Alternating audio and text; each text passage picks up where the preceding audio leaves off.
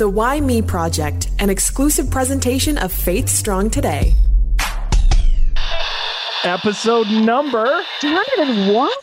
You can't even hesitate with that because we just did 200. We did a big celebration and I said, let's keep it going, shall we? We shall, and here we are. Yeah, we have this week. It's fantastic because a writer, a speaker, an author, and I think we're only just we're scratching the surface of David Braun, my friend. How are you? I'm doing great, and it's an honor to be here with you folks. 201. I'm feeling old already. Gosh. You feel old. We've been chugging along this for 4 years. Sorry. I've listened to a few of your programs. It's a lot of fun. It's an honor to be here with you guys. So nice. Thank you. Well, Holly will send you your $5. I was going to say the check's in the mail. We like to ask the skill testing question because we never know where it's going to go. David, who are you and where did you come from? Great question. So my name is David Braun, and let's go right back to the beginning. I was born in London, England. I never stayed long enough to get the accent, so I don't sound educated. But in any case, my parents moved back. I'm a prairie boy in Canada. So grew up in the Winnipeg area, kind of normal Christian family life. My dad was a pastor, had three brothers and one sister. So came from a family of 5 and really just kind of enjoyed life growing up. And then as we kind of got a little bit older, went on and got my education. Series of events happened. Today, I do management and organizational consulting. That's one thing I do. And then the other thing I do is what you mentioned. I speak, travel, teach, and a lot of times I go with my family. I've got 4 daughters, and they are just amazing. They keep me in line. And I learn a lot from them, and my beautiful wife, of course, can't forget about her. So, well, let's go back to the beginning. You make that transfer from London all the way to the prairies. You're so young, you just didn't really get a chance to absorb some of that British culture. But growing up in the prairies, I mean, Johnny and I are both from Alberta, so we are prairie kids as well. I really find that it kind of shapes you in a certain kind of way. That neighborly feel, and especially if your dad was a pastor. What was it like? And did you find that there was any pressures to be a certain way being the pastor's kid? Wow, Holly, that is eerie how you zeroed into the right question there.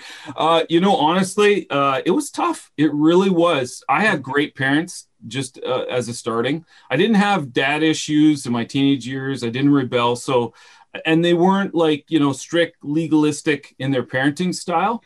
But it was just tough, the expectations and the public kind of, if you're part of that family, you need to have it all together.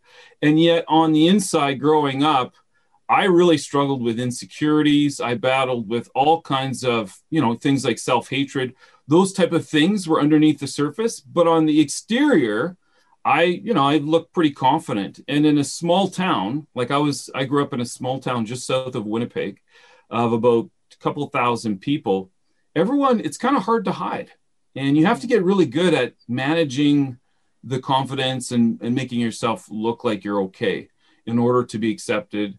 And, all that, even in the church, unfortunately, sometimes is what I experienced. So you constantly would hear, though, that you have a God that loves you and God doesn't make mistakes, but yet you're struggling with these insecurities. How do you overcome them? Here's the ironic thing with me, okay? I went through my life, got my education, and I went into the ministry, and I saw crazy stuff happen. I saw God move, was privileged to be a part of some of that stuff, planted churches and different things. But that insecurity and that fear and some of that anxiety, I was just managing it on the inside. Even after I come down and after preaching, what other people tell me was a home run sermon, I would still be walking on eggshells to get to my car because someone may stop me and say, you know what, Pastor, I have a problem with what you just taught. I was so insecure and fragile, but outwardly, I projected confidence. Inwardly, I was empty of security. And I came in my own life to a crisis. And this is after, I had relationship with Jesus, and I knew the presence of the Holy Spirit, but there was something hugely missing in my life that I couldn't put my finger on. In answer to your question, Johnny, I kind of came to a point in my journey where there was what I would call social cannibalism from, I kind of write about in my book, Are We All Cannibals, where it was to a boiling point of conflict and questions and finger pointing and blame that was stirring in our church. And that insecurity that I had managed my whole life, I ran out of the ability, the management skills on that. And it was a grace from God that I ran out because I discovered the answer to some of my questions. Was there pressures in, if you're growing up in the church and your dad's a pastor, we talked to a number of PKs, and it was either I was going to go and I was going to be a pastor like dad, or I was going to do the complete opposite because I did not want to be in there. Where was your heart as you were growing up and then graduating and ready to move on?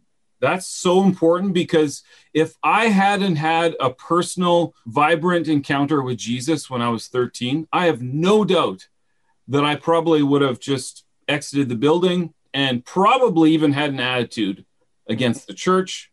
And who knows, maybe even my faith would have been in the rearview mirror. But because I had, my own kind of encounter with Jesus. Here's an example. My dad took me aside when I was 12 years old, and he said, David, just because I'm pastor does not mean that you need to be a Christian. You need to seek out truth. You need to find who truth is or what truth is, and I will love you no matter what you find. He wasn't religious in that way of, hey, have you read your Bible this morning? He was releasing, and I was attracted to what he was living. He said, you don't have, spirituality if you don't have laughter. He wasn't this sober kind of, got to grit your teeth. So that for me, growing up, by the time I was 18, 19, I hit crises in my life and depression and, different, suicidal type, different type of life challenges. Right. But at the foundation of the core, I knew Jesus loved me and I was his.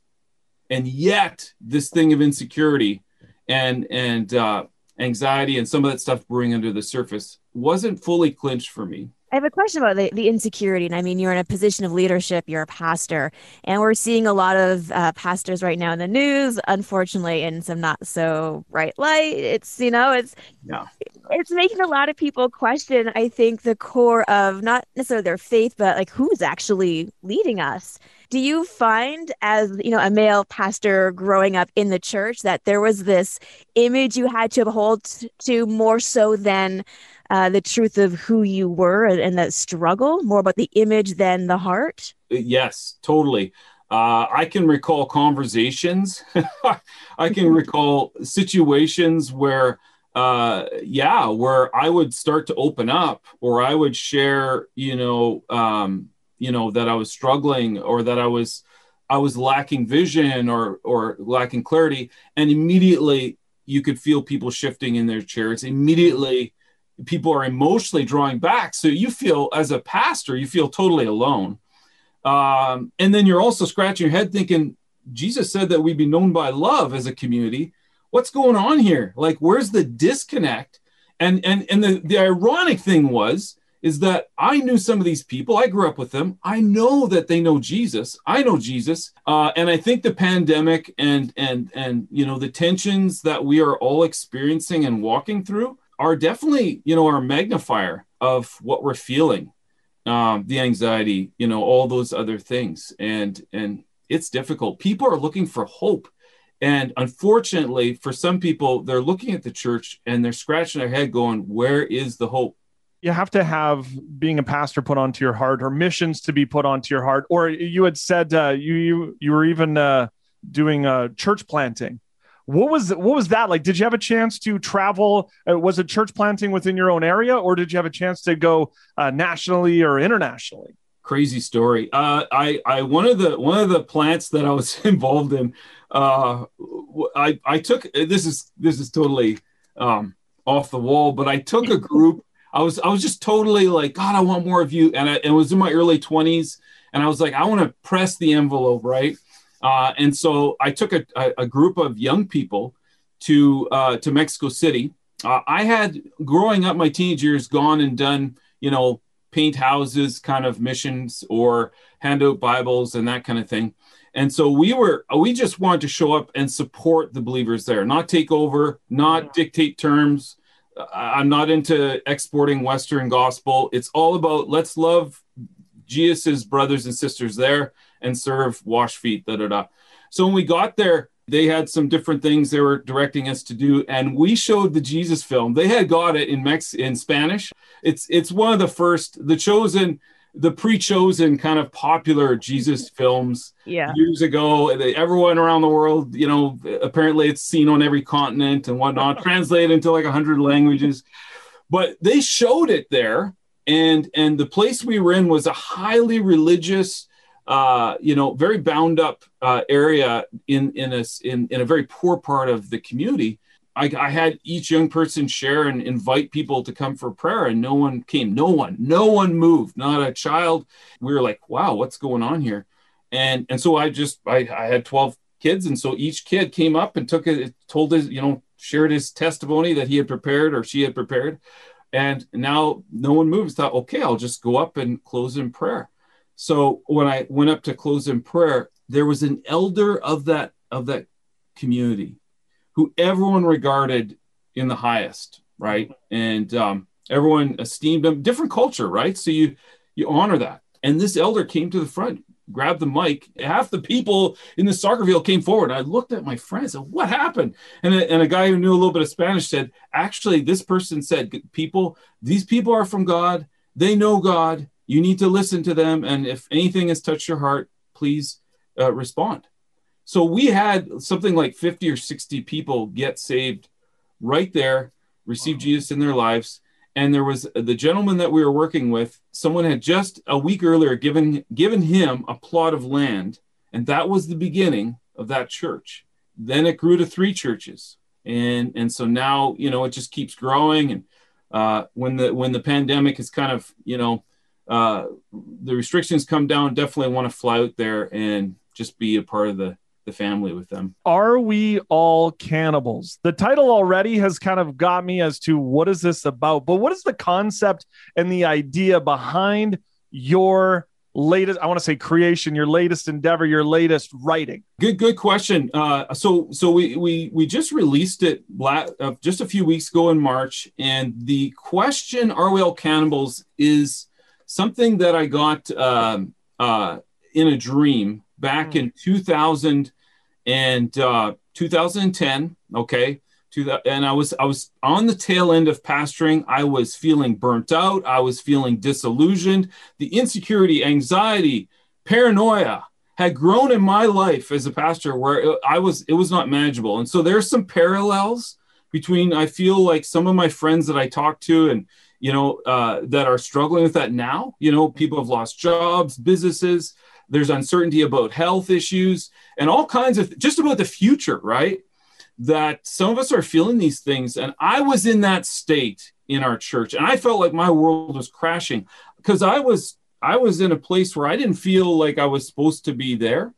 And yet my good friends and family and the congregation kind of saw me as the next chapter in their, in their future. And so I was stepping on a lot of toes as I began to backpedal. But the problem was there had been no gap stops by the founders of our church to help manage a transition. And so because we were, a couple decades old and so long and short was in that space where I was having a hard time sleeping. I was having a hard time eating. I was having heart issues at night, palpitations of the heart. And I cried out, I was like, there's got to be some answer for this as your son. And I had a dream where Jesus, and by the way, it wasn't a pizza dream. I didn't have 3 heads. And, and all of a sudden, I don't know if your pizza dreams, but my pizza dreams can be kind of wild. And I know it's not God. It's like, wow. It's indigestion. I need to have support Tums the night before, right? Yeah.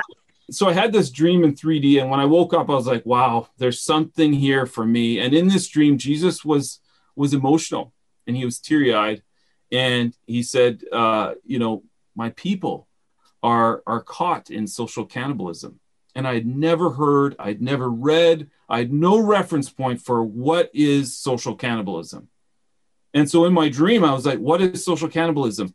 And he said, it's where my people consume each other for life instead of coming to me, the bread of life in my blood. And he talked about a few other things, but when I woke up, it was like, you put on a brand new pair of glasses. You're like, wow, I can see so much clearer. And I was starting to see all around me in myself, social cannibalism that I hadn't seen before. And that was the journey forward in terms of the title, Are We All Cannibals? A rhetorical question, really, that opens the door for everyone to examine their heart. Because I tend to look down the row and think, well, she's actually really got a problem with social cannibalism.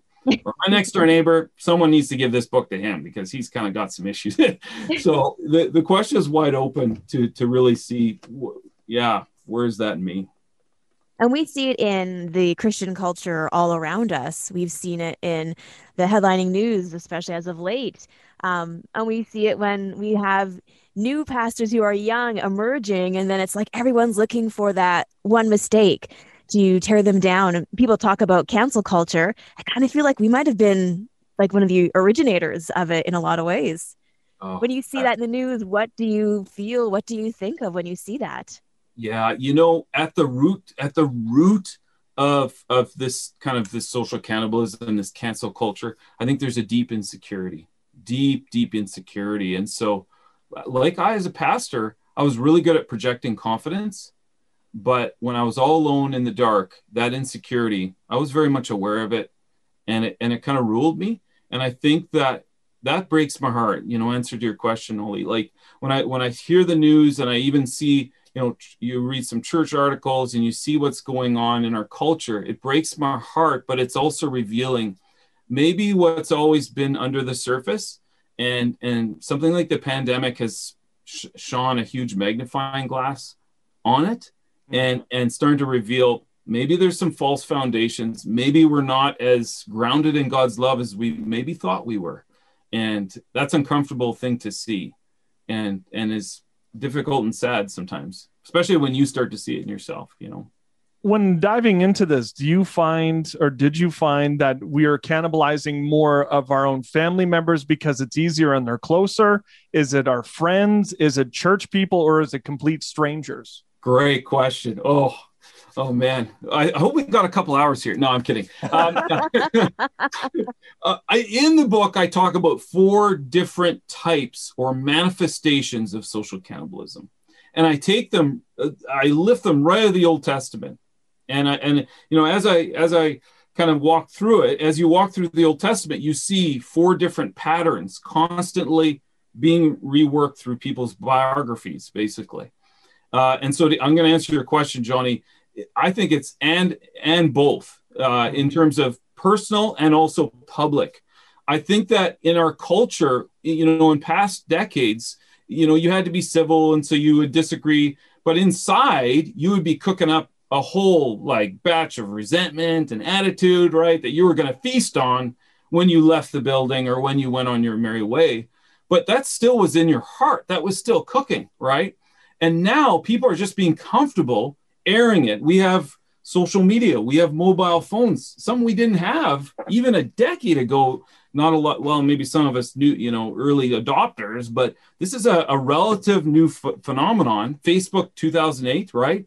Uh-huh. So we have more access to tools to vent what's cooking on the inside out, and it's now become a lot more socially acceptable. Those 4, manifestations, I call them orphan shadows, and they are a dictator, the loner, the hoarder, and the slave. And each one of those manifests in a different way in relationship with another person.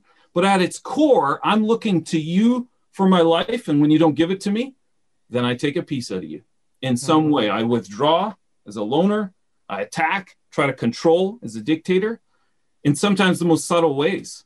Ask my wife. She could probably give you a background check on that. But or the hoarder, comparing, on Facebook, comparing my feed with yours. And, oh, man, you went on another trip? I make more money than you. And we, this happens underneath the surface. And it's just restless exhaustion.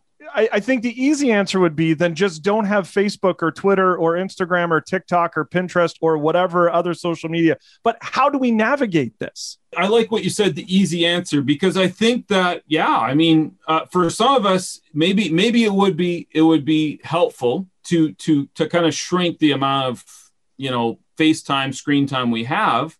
But still at the core, you still have an issue. You're still cooking resentments, anxieties, insecurities. And as a lifelong, barbecuer, I'll use that metaphor of, insecurities, of trying to manage that anxiety and not really getting to the core, you're not really getting peace. Maybe you're not confronting it as often if you're not going to your screen, but you're still struggling with the resentments, playing through your mind all the, if he says this and I'll say that in reply. And then if he comes back at me, then I'll trump him with this argument. And we're not at peace and we're not overflowing with love that apparently we're supposed to have as we grow in our faith. I mean, the answer seems easy, obviously. Jesus. You learn that when you're 5 in Sunday school.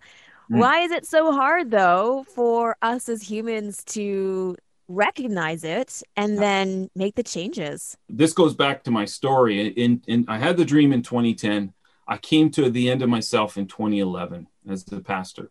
And when I came out and I said, hey, I'm not going to be the pastor, but I'm going to stay here in transition until we kind of work out some foundations and figure this out. Well, for 2 years, endured social cannibalism. And during this time, I had an encounter with God as my father. I didn't drop tears. It wasn't like a, front of the altar experience, but I had some people pray with me.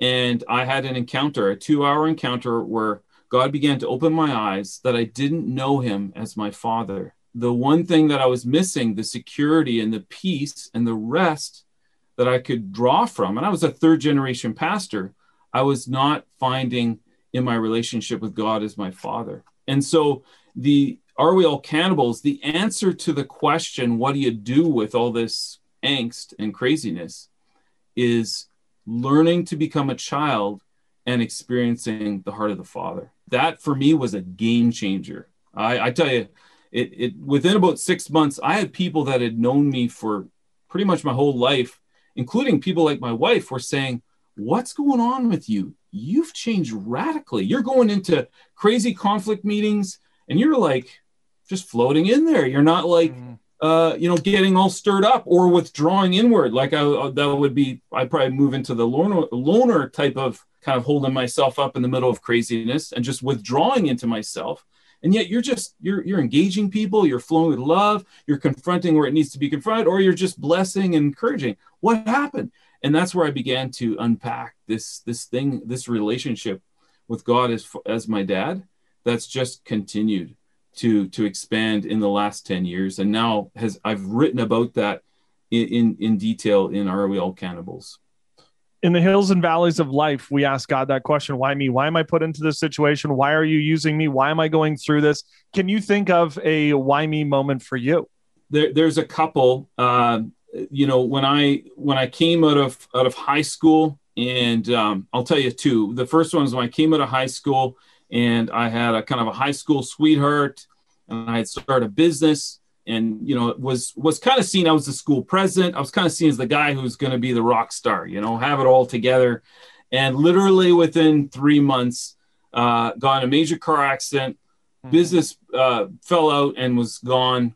And my long long-term sweetheart, kind of that relationship bottomed out and was gone. And my confidence like evaporated. But I didn't know God as Father in that personal, intimate way that I talk about. So I didn't, I was limping. My confidence was taken away, but I didn't know security. And so that was huge. I mean, that where I found out, hey, I could maybe never recover from this. I went into deep depression for almost a year, to the point of struggling with suicide, and just slowly rebuilt myself, going to God's word, applying it to myself, and entering back into prayer, establishing my identity in what Jesus did.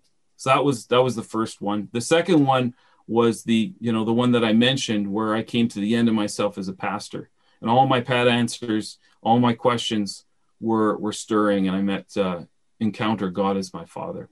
It's just such an incredible story. And I so appreciate your vulnerability, because I think that's lacking a lot. And there's always these personas, these larger than life leaders. And sometimes I just wish they'd be honest like you, like maybe they are struggling and maybe there's these insecurities. That would help me as a person to know that I'm not alone in that boat.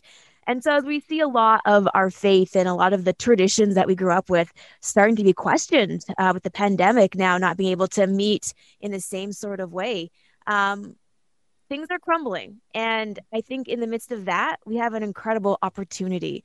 So even though things can seem bad, what do you see that is going right now? Oh, wow.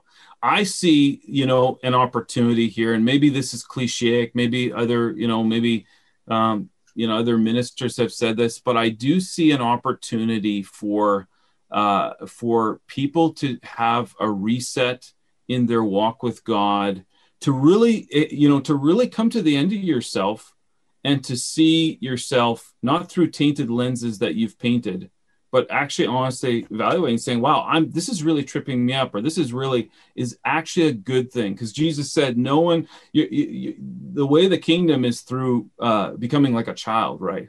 And so becoming like a child means that I feel helpless. I can't meet all my needs of provision or protection or belonging.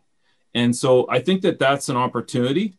And then, in terms of what's going right, I see a lot of believers, man, and just encountering different people, in some of the city churches that we work with in the city that are out there knocking on doors, dropping gift baskets to people that have lost their jobs, stepping in even where, government hasn't been able to fund homeless supports at all the time. We're seeing churches step in there and even individual believers booking hotel rooms for people so that they have a place to stay on a cold night. These are stories you don't always hear about in media, but they're happening. They're happening right now. So there is a counter story that's out there that I say, right on, God. It's kind of like Alcoholics Anonymous. I feel like I should say, I'm Johnny and I'm a cannibal. But at Are We All Cannibals on socials and areweallcannibals.com. David, my friend, appreciate you taking some time, sharing your heart, and being so vulnerable. Hey, I really appreciate it. It's such a delight. And thanks for all you guys are doing. Love your program.